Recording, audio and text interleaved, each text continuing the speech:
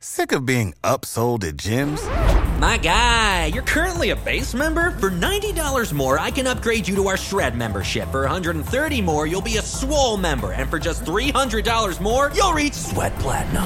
At Planet Fitness, you'll get energy without the upsell. Never pushy, always free fitness training and equipment for every workout. It's fitness that fits your budget. Join Planet Fitness for just $1 down and $10 a month. Cancel anytime. Deal ends Friday, May 10th. See Home Club for details.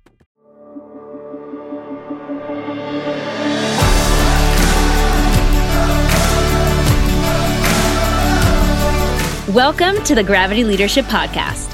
Gravity Leadership is a community of people seeking to live our lives in the orienting center of God's love in the midst of our post-Christian world, learning to lead like Jesus, live on mission, and make disciples. In nature, gravity is the phenomenon that brings stuff together, objects as small as atoms and quarks, and as large as stars and galaxies.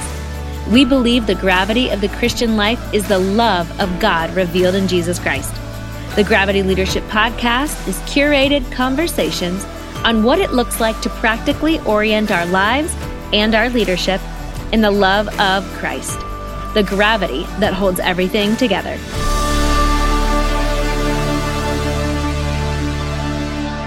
All right. Merry Christmas tide. Yes. Right? Yeah. We're in between. It's the 8th day of Christmas? Yep. We're celebrating the 12 days of Christmas in the Tevye home. 12 days of Christmas. It's the 8th or 9th day of Christmas. I can't remember what it is today. This is Matt. Yes, and this is Ben Sternke. And welcome to the Gravity Leadership Podcast. Sometimes people call me Ben. Yes, we just got done with an interview where I was called Matt a couple times.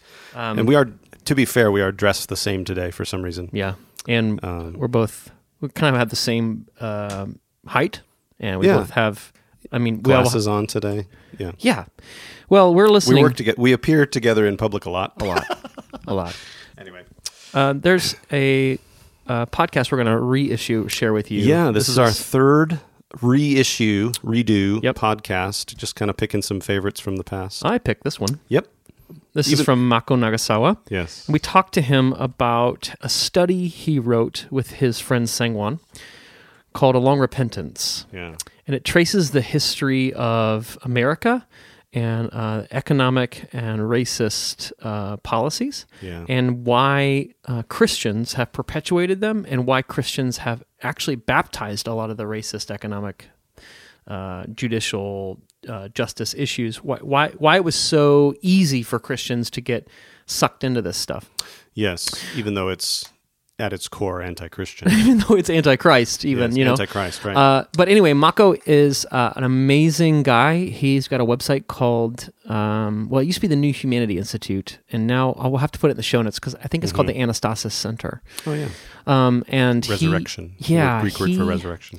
What he's done is, he's a Protestant, but he's mined the wealth of the church fathers, and in particular the Eastern church fathers, and reappropriated a lot of their insights and the veracity of their understandings of the Christian faith for modern Christianity. Yeah. So if you don't have time to pour through Eastern church fathers, I heartily commend Mako and his writings to you because he's great. I don't know anybody better.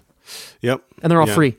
They're all free. I really appreciated his ability to be very, very clear about systemic kind of issues and how they emerge, that kind of thing. One of my frustrations is that I think that a lot of people that I talk to, they've been so affected by the individualism and sort of retributive justice, they just sort of assume those things. Yep. So that it's very difficult for them to see systemic sin or to see how systems and structures where illegitimate ways of relating to others are embedded in policies and things like that. And Mako has a really clear, very compelling way of talking about it, and a very cogent, winsome. concise, winsome. Yeah. Yes, he's not polemical. He's not. He's not like. Yeah, he's very generous, and I just found that really, really helpful. Yeah. There's a very clear way of talking about here's where these policies originated from. Here's the theology or the worldview that it emerged from. Mm-hmm. Here's why it happened, and it just made it really, really clear. Yeah, so. We're gonna just spoiler alert. Yeah. Maybe for you too. we're going to have him back on the podcast.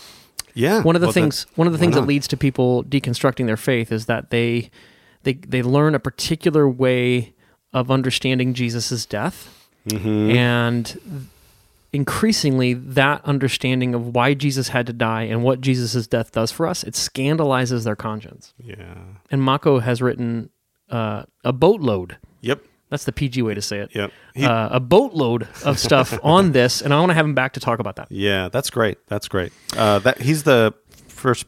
I'm assuming this is some of the medical atonement stuff. Yes. So This if you is want the to preview, Eastern Fathers. This is Yeah. how the Eastern Fathers understood why Jesus had to die. yes, it wasn't that God had to Murder somebody on your behalf. Yeah, yeah. Well, It wasn't we're back to retributive justice. Yeah, That was- God was actually seeking to heal the world. yeah, so God is... Anyway. So Aquinas, Augustine, Anselm, Calvin, they were all lawyers. And so the juridical metaphors in Scripture were the ones that became most prominent to them because it made sense of their understanding of the world, their training and all their language and concepts Yes, and noetic yes. structures, etc.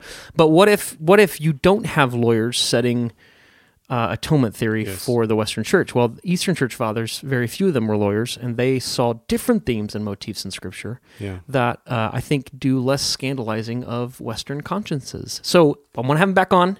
I'm going to play the interlocutor. Yeah. I'm gonna play the devil's advocate with him to see if we can get some fireworks going. But let's get to this episode. Do we have any announcements to make?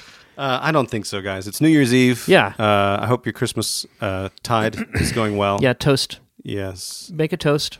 Make a toast. Make sure you toast to Jesus. Plan if you haven't done it yet, January 5th, Sunday, is 12th night. It's because it's the 12th day of Christmas. Yeah, are we gonna burn your Christmas tree again? You know what? We didn't get a real Christmas tree this year. Let's burn it anyway. Is Yeah. it a plastic one? It is a plastic Let's one. burn Yeah, it. yeah. That'll stink up the neighborhood. Fun fact about the city I live in. I was trying to figure out, I've got a bunch of branches in my backyard that I pulled out of these trees that are just overgrown, and they're, so I've got these branches and I'm trying to figure out what to do with them because I don't want to just saw them all up and try to fit them into my tiny little fire pit. okay. So I'm like, can I burn them? And I looked up the ordinances for the city, and you need a permit to burn things, except one of the exceptions is 12th night parties.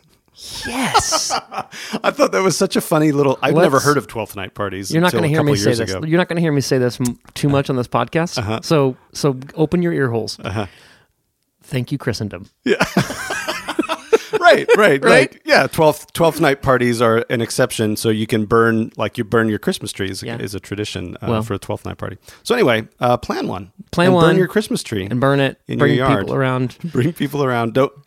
Keep the children away. Those things go up fast. They go fast, Yeah, yeah. yeah. Anyway. My sidewalk is still scorched. Enjoy this reissue episode with Mako Nagasawa. Peace, friends.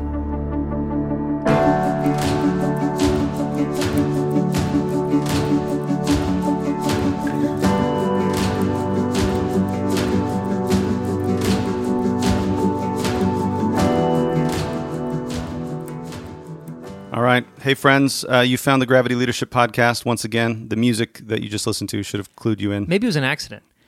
Maybe. Maybe they were searching Bravity Leadership, Yep. and this came Yeah. up. Yeah. Who knows?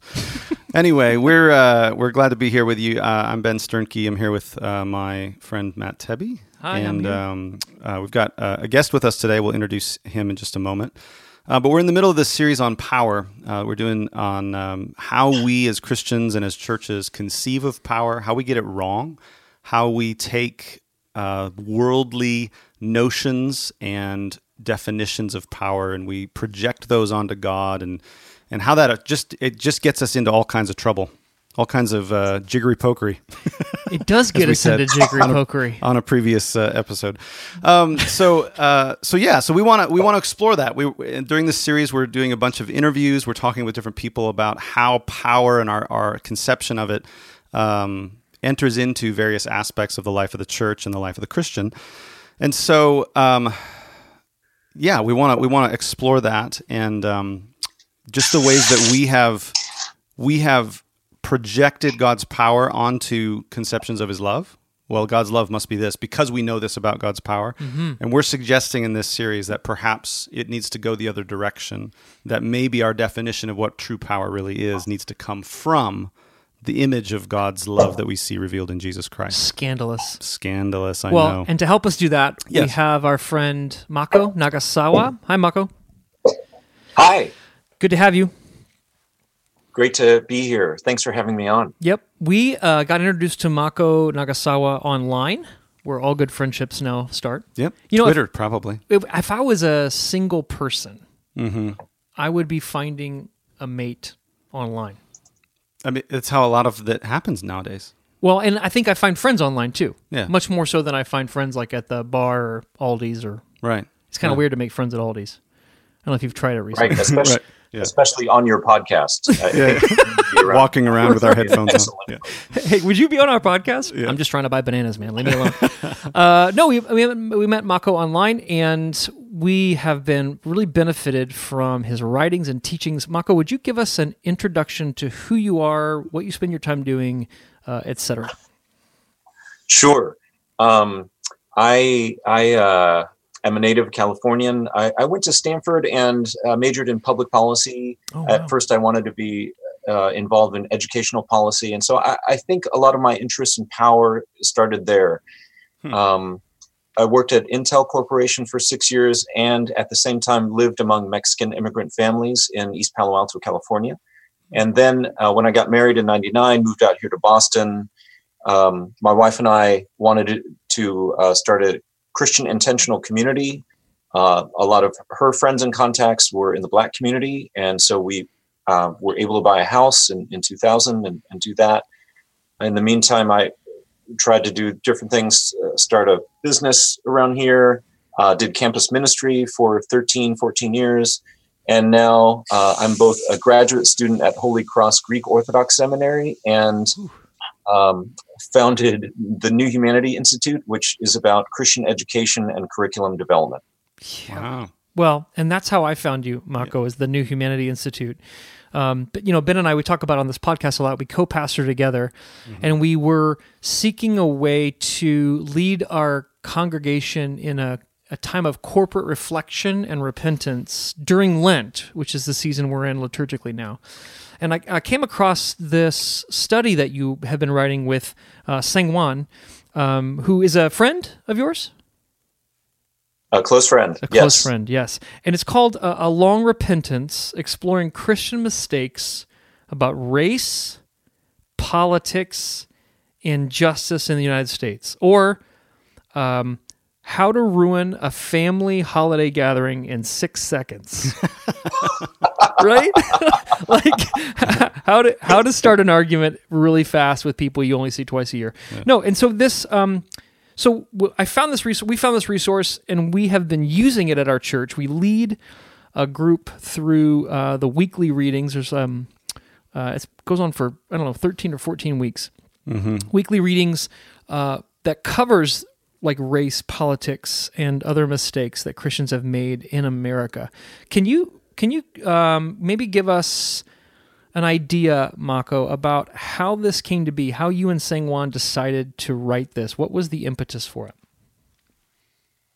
Great question. I think for both of us, being a little nerdy on the theology side, we wanted to reframe and re-explore issues that originally started as theological questions, whether this is reflective of the great tradition in the church, whether it was a deviation or a formal heresy or something like that. I think the ways that we had observed political discourse happening today, it was sad because we either frame it as a race issue, a culture issue, a freedom of religion issue, and these kinds of things. And so we wanted to step inside, and we wanted to step back inside church history and ask, well, what if something had gone differently at a key moment? Yeah. What if Christians had been able to course correct much earlier? What would have happened? Yes. So that's our.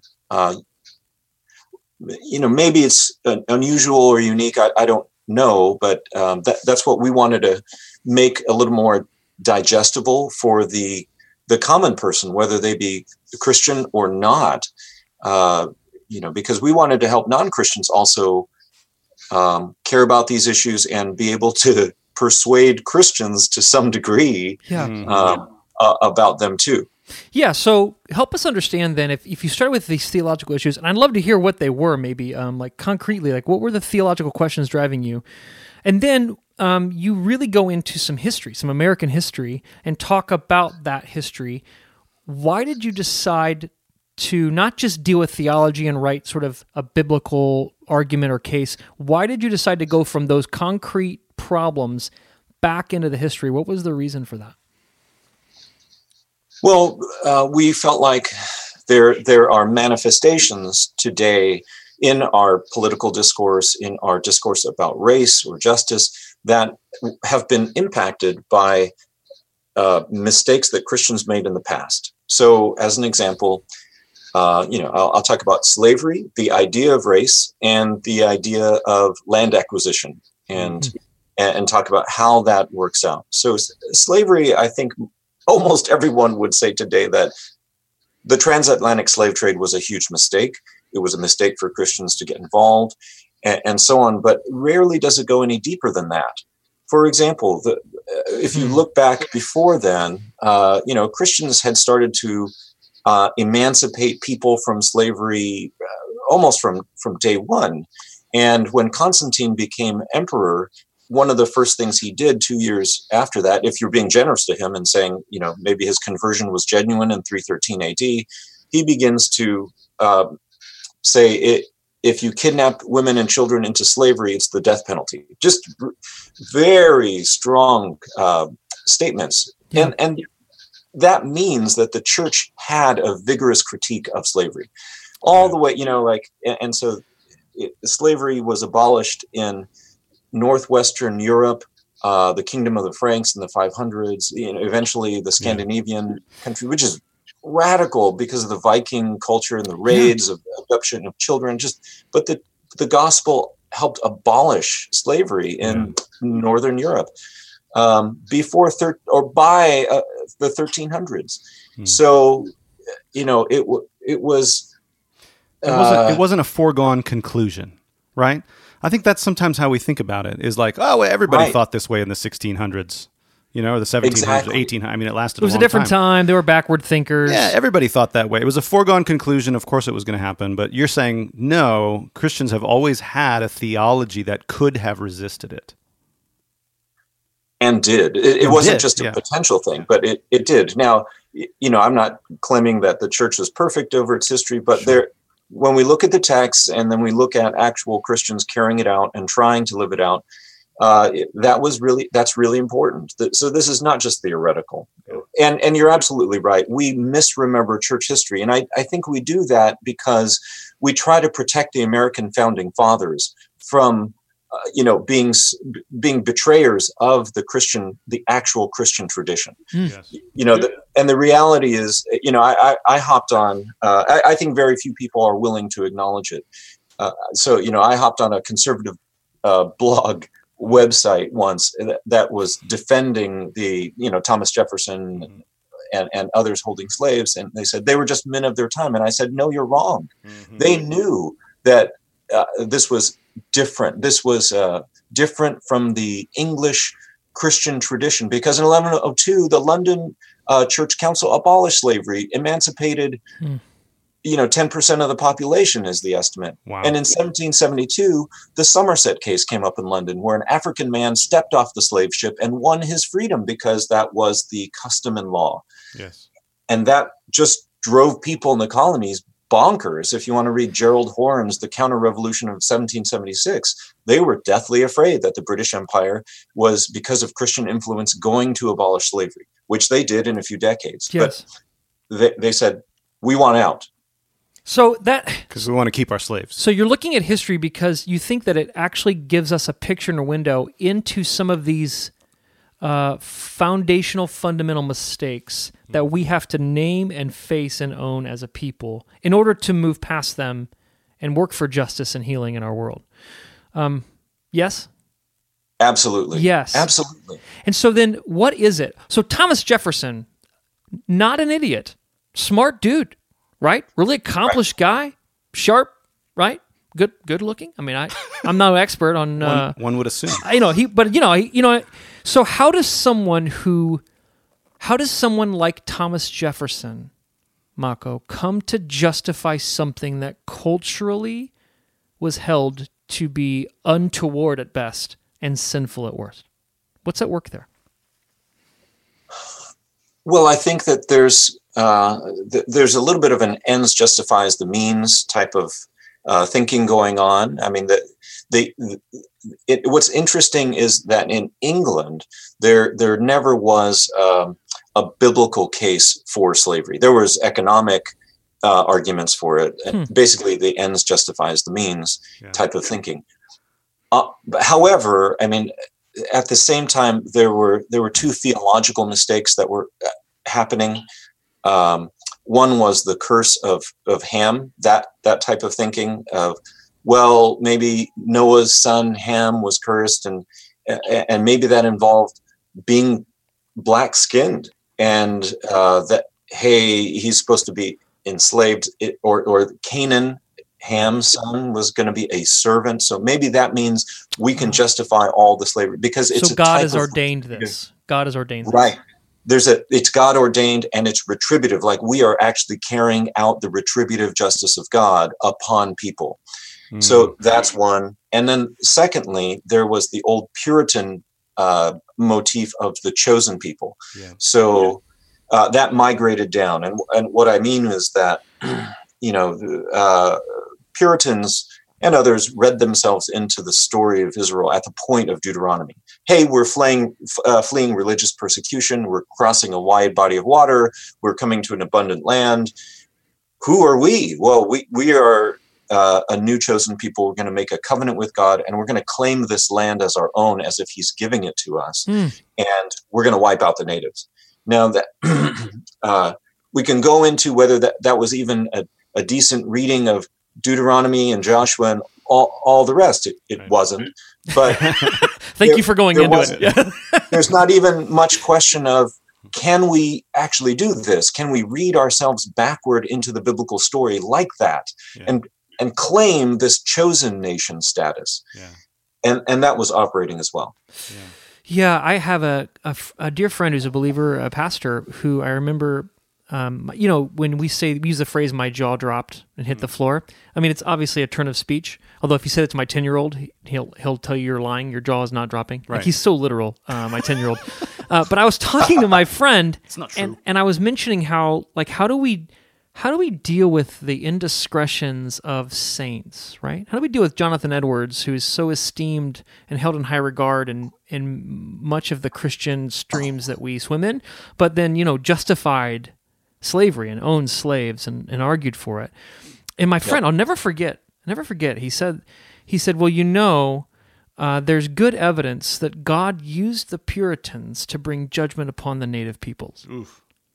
And I just remember hearing that and thinking, oh my goodness.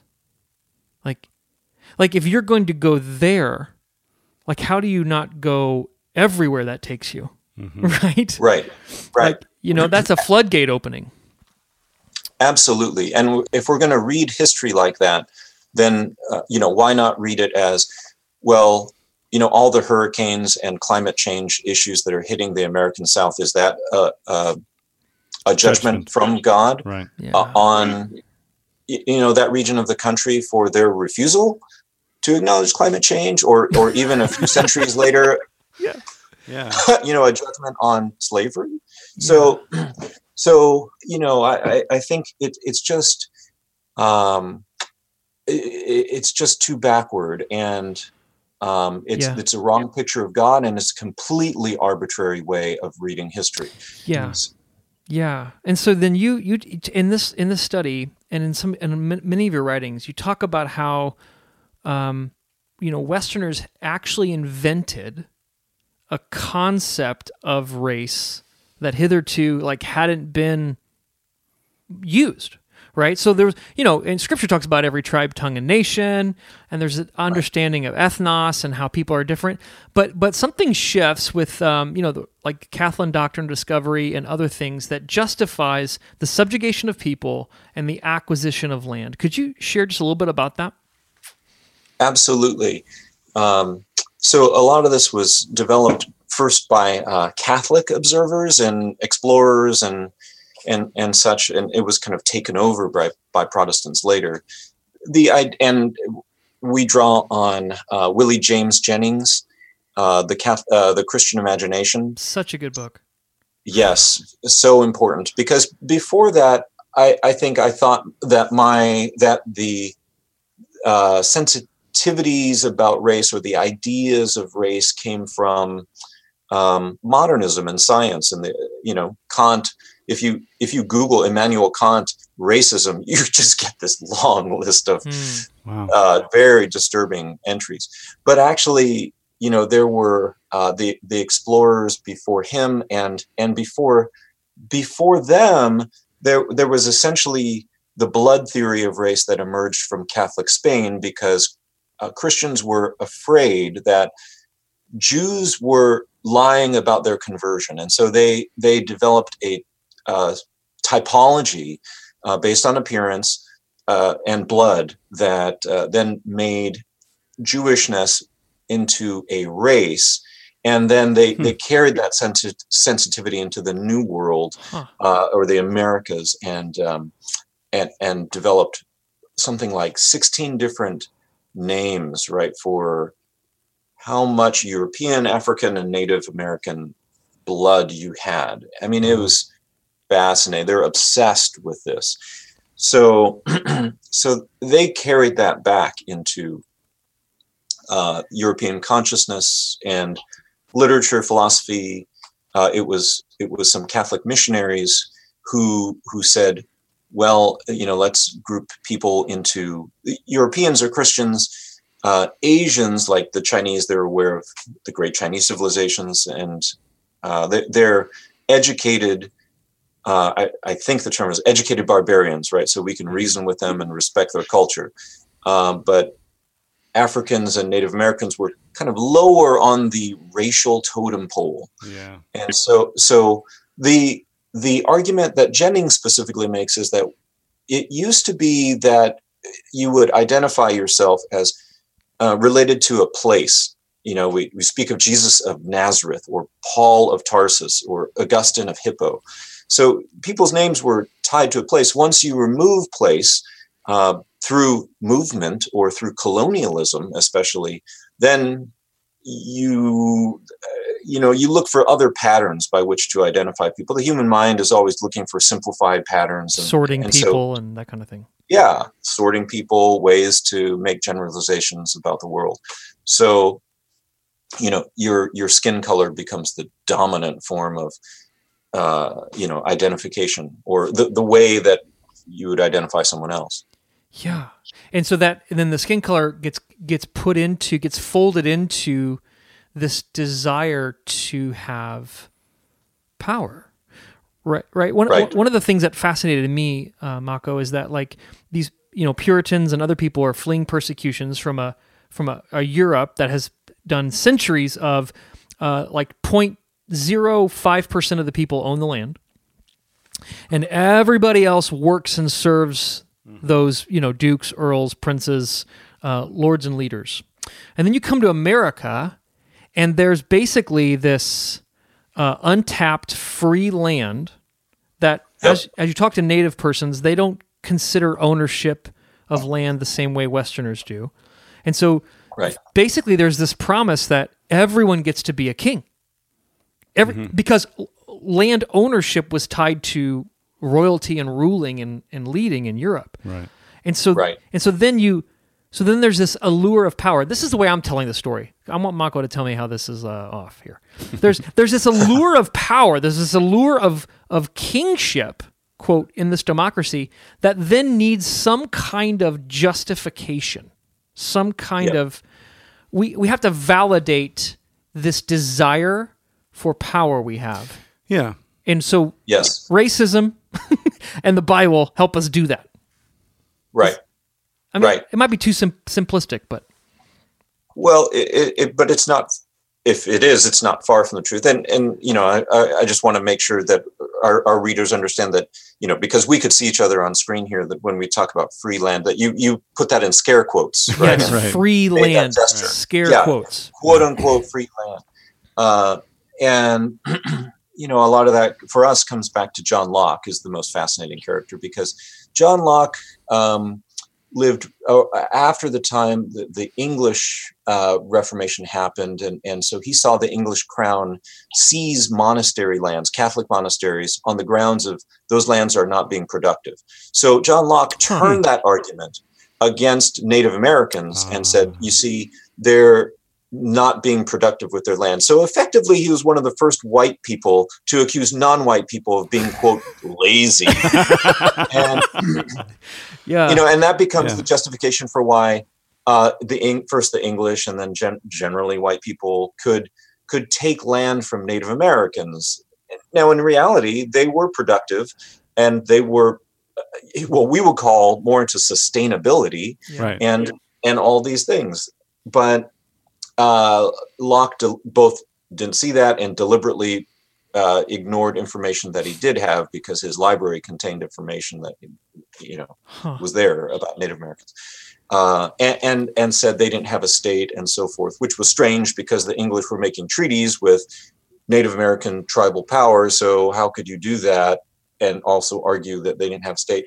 There's just crazy things, but essentially John Locke was a Protestant heretic, and he read Genesis 1 as, yeah, sure, God gave land to everybody, but really he wants to give it to the more productive people. So if you were more productive than the previous folks, then you could take their land. Now, it's really important to notice that John Chrysostom, who's Patriarch of Constantinople during the late 4th, early 5th century, and all the way up to Thomas Aquinas. They had these understandings of Genesis 1 that said, no, God just gave the land to people in common and in general. And it was their argument against slavery, that how could you take someone else's, the fruitfulness and the harvest that they work from the land, like that you're violating the creation order. Wow. But all of a sudden, John Locke comes along, and a lot of this is tied to Protestant arrogance that,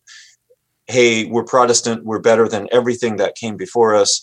The church history should really be read as Jesus, Paul, the Bible, and then Martin Luther, and who cares what happened in between. Right. So this idea that John Locke had, that Genesis 1 is about productivity all of a sudden. So it's about a reward economy as opposed to a gift economy from God. And it's good. And that justifies basically everything. It justifies doing horrendous things to the actual people that used to live here. It justifies doing horrendous things to the land itself. So we could ecologically and environmentally devastate the land. And the argument is, but we're productive. Right, in the name of productivity. In the name of productivity. It's part of the reason why we believe that everything should be meritocratic, even though what you just said, land is still kind of a mark of aristocracy. So there are those old ideas. And even when we want to believe that the system is meritocratic, even when it's not, even when it's actually the U.S. government or the colonies governments wiping out Native Americans, either by explicit warfare or by, Lord Amherst in Massachusetts gave sleeping bags infested with smallpox, trickery, those kinds of things, tricking Native Americans. So this is part of the reason why we have a culture of overwork today. Yes, there's a modern fetish with productivity. It becomes Lord, right? So we serve productivity, and we find ways to rationalize and justify how we serve that Lord. Yeah. This is, man, I could talk about this forever. I love this stuff. Here's what I'm hearing in my head, Mako, and I'd love it if you could bring it to present day, because a lot of the long repentance deals with present day things. So here's the pushback I often hear. Yeah, that happened and it was awful. What are we going to do about it? I didn't infest any Native Americans with smallpox. I have never owned slaves. That's in the past. Slavery's outlawed. Smallpox has been cured with a vaccine. Why don't we just get on with it? Because that racist abuse of power is in the past. Yeah. How do you reckon with that argument or respond to that? Well, I would say it's not in the past at all. Let's just take land as an example. So, as folks after World War II, there was the GI Bill, which essentially made white families eligible to buy a suburban home, because the way we constructed finance laws, the government intervened in the market. The free market would normally never have given so many families a 30-year mortgage unless it was government backed, right? And because it was just way too risky for banks to do that. So the government intervened. It wasn't small government, it was big government. It wasn't just meritocracy, it was white, hidden welfare system for white people. Yes. And that enabled the suburbanization of America. Once that is in place. Wait a second. It's like you're saying in the 1940s, there was white affirmative action. Yes. Yeah. Exactly. Right. It was a massive affirmative action. A prejudice for white people, where they got access to government resources that other people of color did not get access to. Absolutely. Yeah. Mm-hmm. All right. So once that's in place, billions of dollars in a what we would call technically a head start, right, on an uneven playing field. Right. It was already uneven. There were already racist zoning laws that, especially if you look at the history of Chicago and other major cities, because as African Americans fled the South, they moved up north. They thought they would find more freedom, and what they instead found was racist zoning laws and things like that. So, in Boston, I live in a triple-decker home that was built in the 1920s for lower-income Irish families. Great idea, because when we went to the bank, they said, "Oh, you'll live on one floor and you could get rental income from the other two floors. This makes home ownership way more affordable." But zoning laws changed so that out in the suburbs it was single family. You can't do, you can't rent out your house. Afford that. Yeah. Exactly. Huh.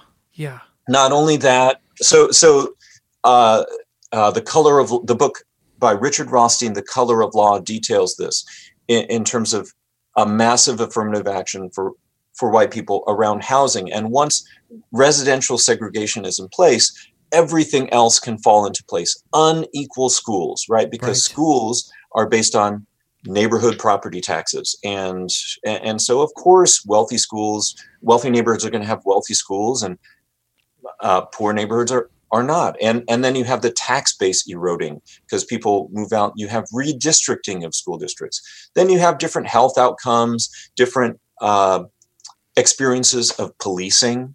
Yep. I mean, just everything else it just falls into place. Not only that, but you have the U.S. government in the 50s under Eisenhower creating all the interstate highways, which made lots of economic things happen, which was by itself fine. But, we don't remember these kinds of interventions by big government. Instead, we have this myth of meritocracy. We like to imagine that, people just pulled themselves up by their bootstraps. We don't remember that Sears company in the late 1800s, early 1900s was made because the Federal Post Office made it possible for Sears to be like the precursor to Amazon. Really? Or that pharmaceutical companies today get massive government funding from the NIH. right, at taxpayers' expense. We don't remember that cars made suburbanization possible because we were intervening in other countries to get their oil and gas. We think that everything is just meritocracy, that it's just the individual at play, whereas really it wasn't. It was the government acting in a warfare mode and a warfare mentality. And especially after World War II, they continued this government corporate partnerships so that, the corporations were actually supported by the government. Yes. And so a lot of, you look at the hidden welfare system like that. Chris Ladd is a journalist who often writes for Forbes magazine and has this really amazing ability to pick this up. He says, think about how your healthcare your health insurance comes through your employer, right? That was a World War II, post-World War II invention. And so what it enables is for largely white people to find the jobs that they want, and then believe that all these things like healthcare come because they worked hard individually, or that they could buy a home in the suburbs because they worked hard. The reality is the playing field has always been uneven. Yes. We've always looked to the government to leverage things for certain people at the expense of other people, and then we believe that we've earned it. Yeah. Okay. So you're painting a really lucid historical picture of what happens when we don't acknowledge and name the power at work in our culture, and we ascribe maybe structural or super personal power to my individual self. I'm actualizing myself by, you don't understand how many late hours I studied in college and how many resumes I sent out, right? All that can be true, but the totality of what you've been able to accomplish isn't contained in your individual effort, which is what you're sort of, you're critiquing and subverting that. That's right. So then what... Yeah, do you ever thought about that? Yeah, well, I just think then part of the repentance, right? I was going to say, what do we do? Right. Mako, I can just feel really bad about that. I can feel really guilty about it, you know? But it feels so historically just huge. Yeah. Well, I think that part of it, and we've talked about this on previous episodes in this series, where power is very likely to be abused if it's not acknowledged as power. So that's part of what we're talking about. Like part of it is just acknowledging, I think, that there's no self-made anybody's. You know what I mean? Like recently in the news, they talked about somebody becoming the first self-made billionaire. And they're getting roasted on Twitter because wasn't that a Jenner? It was girl? Kylie Jenner. Kylie Jenner, the first self-made billionaire, and they're like, what are you talking about? Self-made? Yeah, like that's not. Anyway. She pulled herself up by her Louis Vuitton bootstraps. Yeah, exactly. So right, exactly. Right? Yeah. So I think part of it, like part of it personally is like the repentance has to be like, I have to deal with whatever that brings up for me. I think a lot of times the reason that people obfuscate and they defend Dodge and they're like, that was a long time ago. Let's just move on. Is they're experiencing shame. Right? They're experiencing shame from this, and they don't know what to do with it. And I think part of the repentance is just like feeling it and saying like, okay, yes, like I have been given advantages because of my skin color, because of my social location, and I have to just acknowledge that and say, yes, that's true. I think that's like maybe ground zero for repentance. Yeah. What else would absolutely. How else would you guide us, Mako? Like how do we? If just for our listeners, like people who are listening to this and going like, oh my gosh, this is so true, but like, what do I do? Like, do you have anything else that you can help us with? Well, I think it does also does matter whether you have a Christian spirituality that's built around restorative justice or retributive justice. And that gets into, I know other, this is a little further afield, but in restorative justice, it's not that you're supposed to stay stuck in guilt and shame if you're if you're on the offender side of the interactions, but it's that we recognize, and I'm being called upon to help restore the harm that's been done. I think that, and that is part of my restoration. That's what repentance meant in the early church. It's an expression of restorative justice. I think the emphasis on retributive justice that comes from different places, but it makes it complicated, emotionally complicated, because I think people feel like, why are you bringing this up? You're making me feel guilty. I thought Jesus was supposed to take away all the guilt, right? So then you get into this weird loop with people of, you shouldn't bring up injustice, and if you want to talk about those kinds of things, then you should present it to me as an opportunity to be charitable. Oh my goodness! I can just feel good about myself. Yeah. So, the worst thing. The worst thing you could do is make a privileged person feel guilty. Yeah. Right. Well, I think it's fascinating how you're connecting that with retributive justice, because of course it's the worst thing, because that's the end, right? For us, it's like, I can't be caught doing something bad because I'll get punished. The end is punishment. That's it. Rather than, and I'm thinking of the story of Zacchaeus, right? Jesus didn't go to Zacchaeus out to make him feel bad, but like his repentance was displayed in the fact that he was like, I'm restoring what I've stolen from these people. Exactly. Yeah, he already felt bad. I mean, you're not a grown man in a dress and a tree if you're not feeling pretty awful about yourself. Right. That wasn't the goal. No one makes space for you to see Jesus. Right. Like, you're already shamed as a quote honorable person in your culture, and you're a grown man in a tree. Yeah. That's like That's like Scarlet Letter stuff there. Yeah. Right.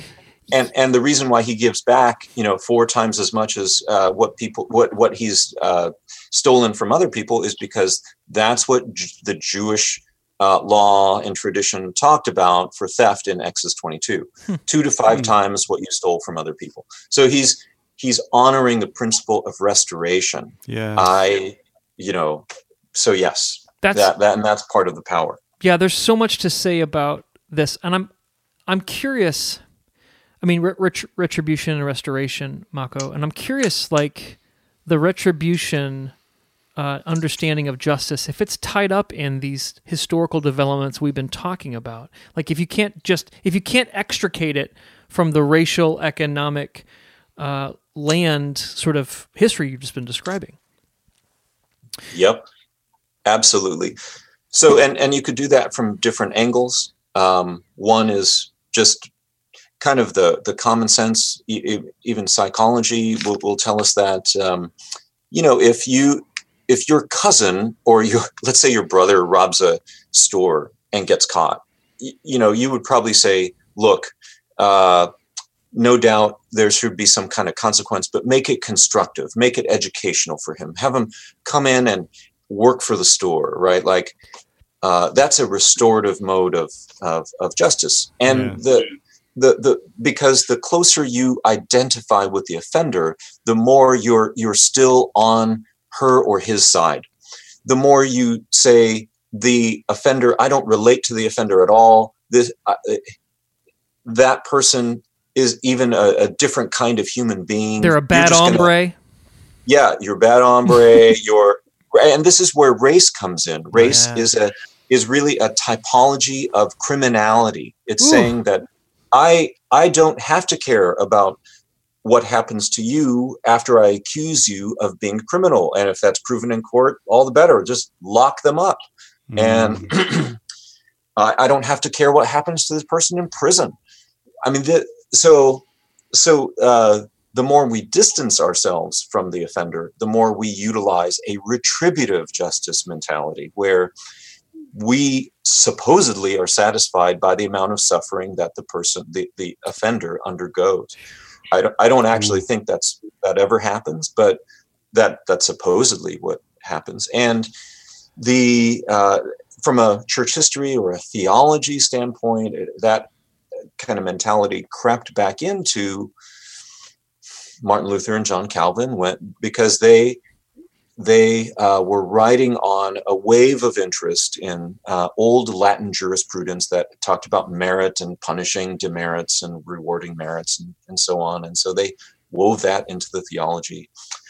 satisfaction of retributive justice became the governing motif. And so that was convenient for them because they were also involved in setting up states, nation states. Yep. Luther in Germany, Calvin in Switzerland, Geneva rather, and Zwingli in Zurich, and the magisterial Protestants were involved in setting up nation states. The early Christians were not. They were involved in tempering the Roman Empire and influencing it towards being more merciful and more humane. The sociology of the magisterial Protestants was different. They were setting up nation states, and the first question you have to answer is, what's our legitimate what gives us the legitimacy to punish people, sometimes execute them? And well, why don't we project that onto God? Yes. Are you familiar with the program Black Mirror? It's a British program that's basically like Twilight Zone in the modern day, and they take. I'm not. There's an episode of Black Mirror on Netflix called White Bear Recreational Park.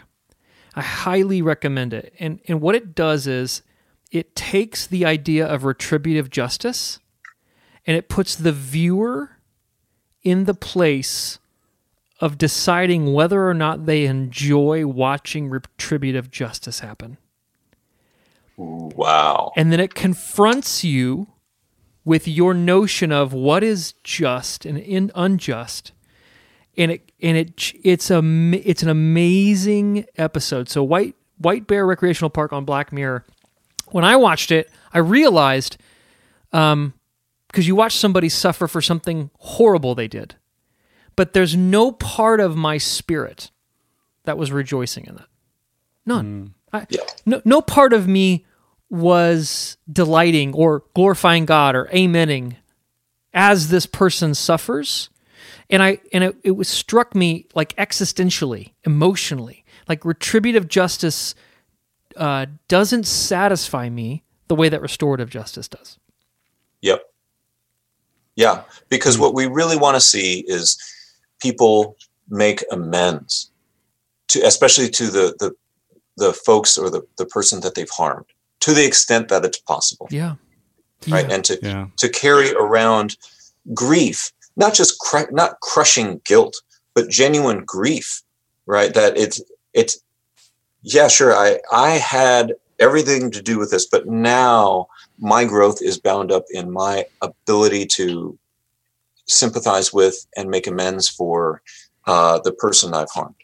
So in lots of different cases, like sexual violence, it may not be possible or wise for offender victim, relations to continue.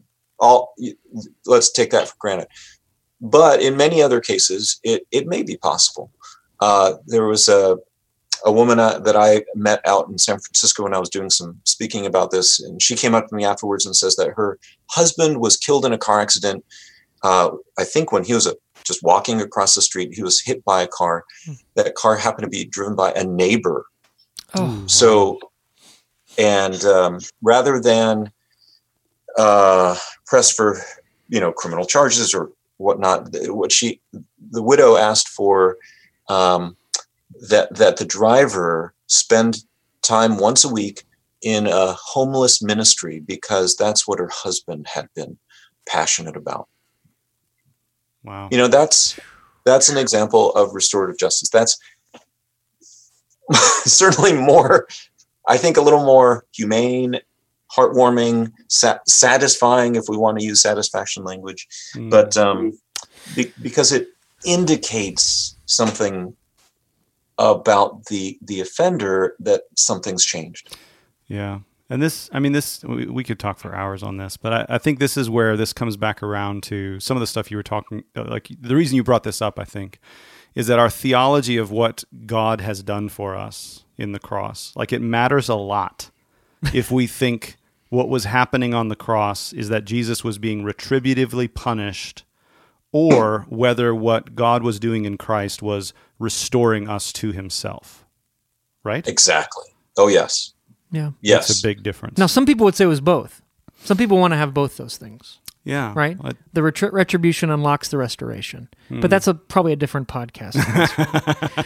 Yeah, that would be a very... That's a worthwhile thing, and have me back later. I would love to. Yeah. And this is how I got introduced to your writing, Mako, is you're writing, reclaiming what I would say is a Eastern medicinal understanding of the atonement, and holding that next to the juridical Western understanding of the atonement. That's been really, really helpful for me. So we will have you back on to talk about that.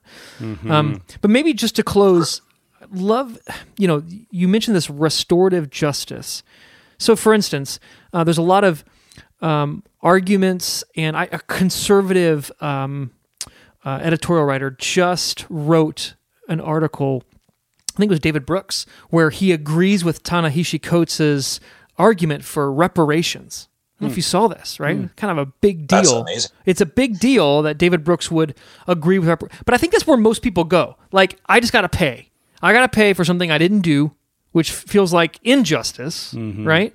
And I think what you're describing is, whether or not reparations are just is another conversation, I think. But can you help us maybe with just a story or two of, and the one you just shared about the homeless ministry is good, but what does restorative justice look like for those of us who are benefiting from power that doesn't find its center in the kingdom of God? Like, how do we work for justice there?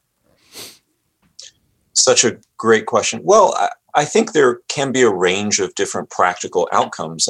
Just a brief word on the term reparations. I mean, Ta-Nehisi Coates used that term because Richard Rothstein in The Color of Law used that term with regards to past residential segregation. So for Rothstein and for Coates, to my knowledge, what they mean by reparations is, let's revisit. We know exactly which Black families were turned away from the GI Bill and, basically federal help to buy a house. We don't have to go that far back, into slavery and so on. And it's not simply about color, although of course color's involved, as in race. But the reality is that we could do something, and it would cost about, $700 billion, which is the size of the bailout from the 2008-2009 financial crisis, to do that. And there may be different ways to do it. And it's not an issue of, it's an issue of the 14th Amendment and legality, because governments are not supposed to play favorites, especially along racial lines. So it was a civil rights violation. It's a constitutional rights violation that the government played favorites. And, you could think of it as simply as, why don't we give those particular descendants of folks, or some are alive today still, the ability to get a 0% loan from the Federal Reserve? I mean, commercial banks are able to do that, so why not individuals? Hey, and now that we're thinking that way, right? Because another Protestant heresy is that usury is completely okay. John Calvin was the first major theologian in Deus Iuris to argue for that. And now we have a predatory financial system because there's no way to limit the amount of debt that people get into. And that's just a huge problem everywhere. Student debt, mortgage debt, consumer debt. So, right. And that's something that on the blog, we still haven't touched. We will, but that's for version 2. So I just point that out to say, for reparations for Ta-Nehisi Coates and Richard Rothstein means something very specific. And it's an actionable policy item. So I don't know what other people mean when they say reparations.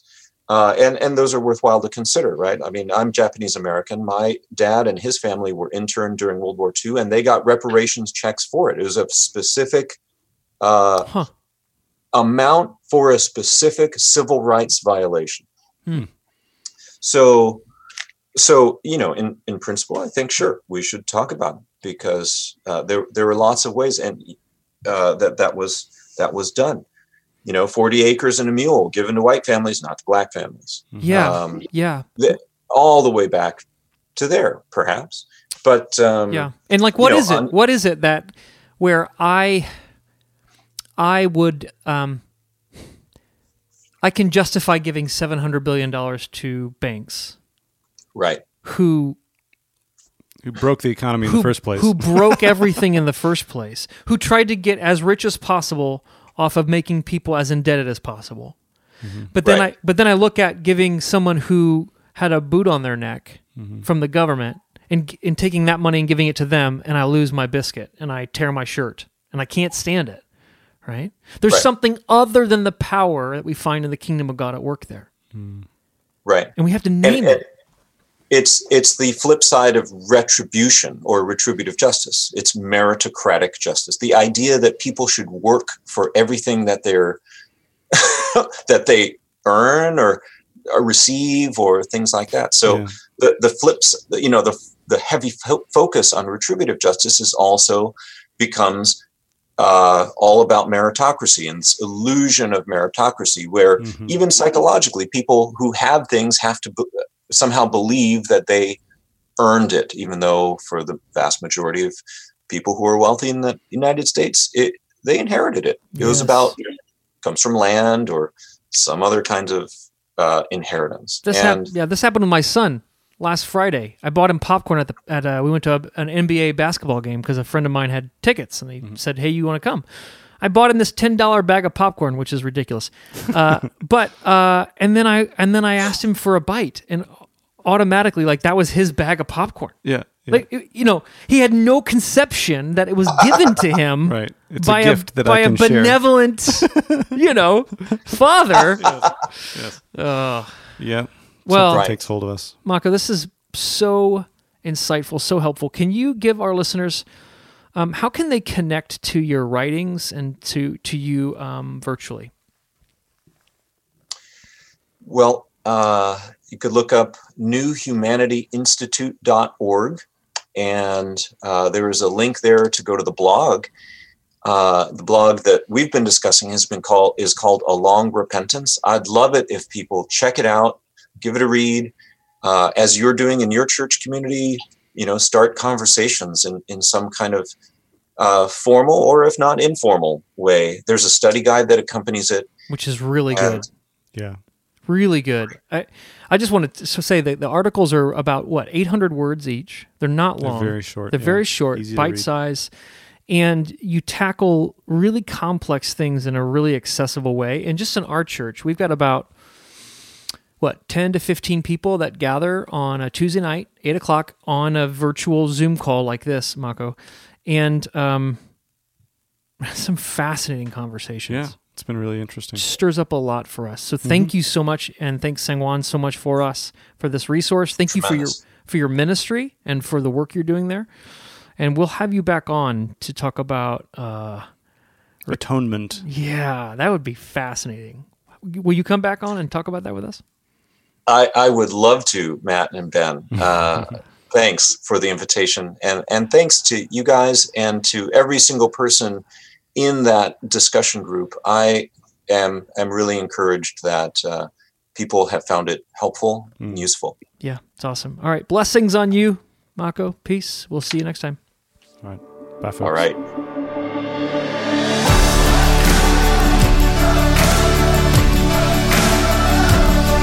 Thanks for joining us for this episode of the Gravity Leadership Podcast.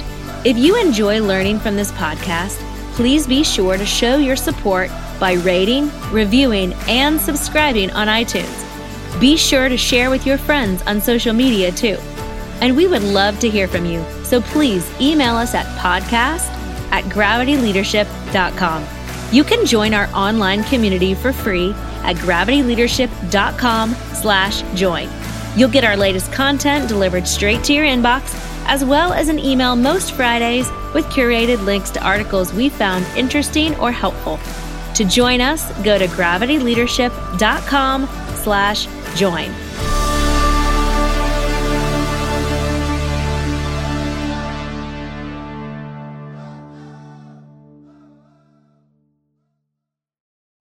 You know how to book flights and hotels. All you're missing is a tool to plan the travel experiences you'll have once you arrive. That's why you need Viator. Book guided tours, activities, excursions, and more in one place to make your trip truly unforgettable. Viator has over 300,000 travel experiences to choose from. Everything from simple tours to extreme adventures and all the niche, interesting stuff in between. So you can plan something that everyone you're traveling with will enjoy. Real traveler reviews give the inside scoop from people who've already been on the experiences you're considering. So you can plan with confidence. Free cancellation helps you plan for the unexpected. And 24/7 customer support means you can travel worry-free. Download the Viator app now and use code Viator10 for 10% off your first booking in the app. Find travel experiences for you. Do more with Viator. Sick of being upsold at gyms? My guy, you're currently a base member. For $90 more, I can upgrade you to our Shred membership. For $130 more, you'll be a Swole member. And for just $300 more, you'll reach Sweat Platinum. At Planet Fitness, you'll get energy without the upsell. Never pushy, always free fitness training and equipment for every workout. It's fitness that fits your budget. Join Planet Fitness for just $1 down and $10 a month. Cancel anytime. Deal ends Friday, May 10th. See Home Club for details.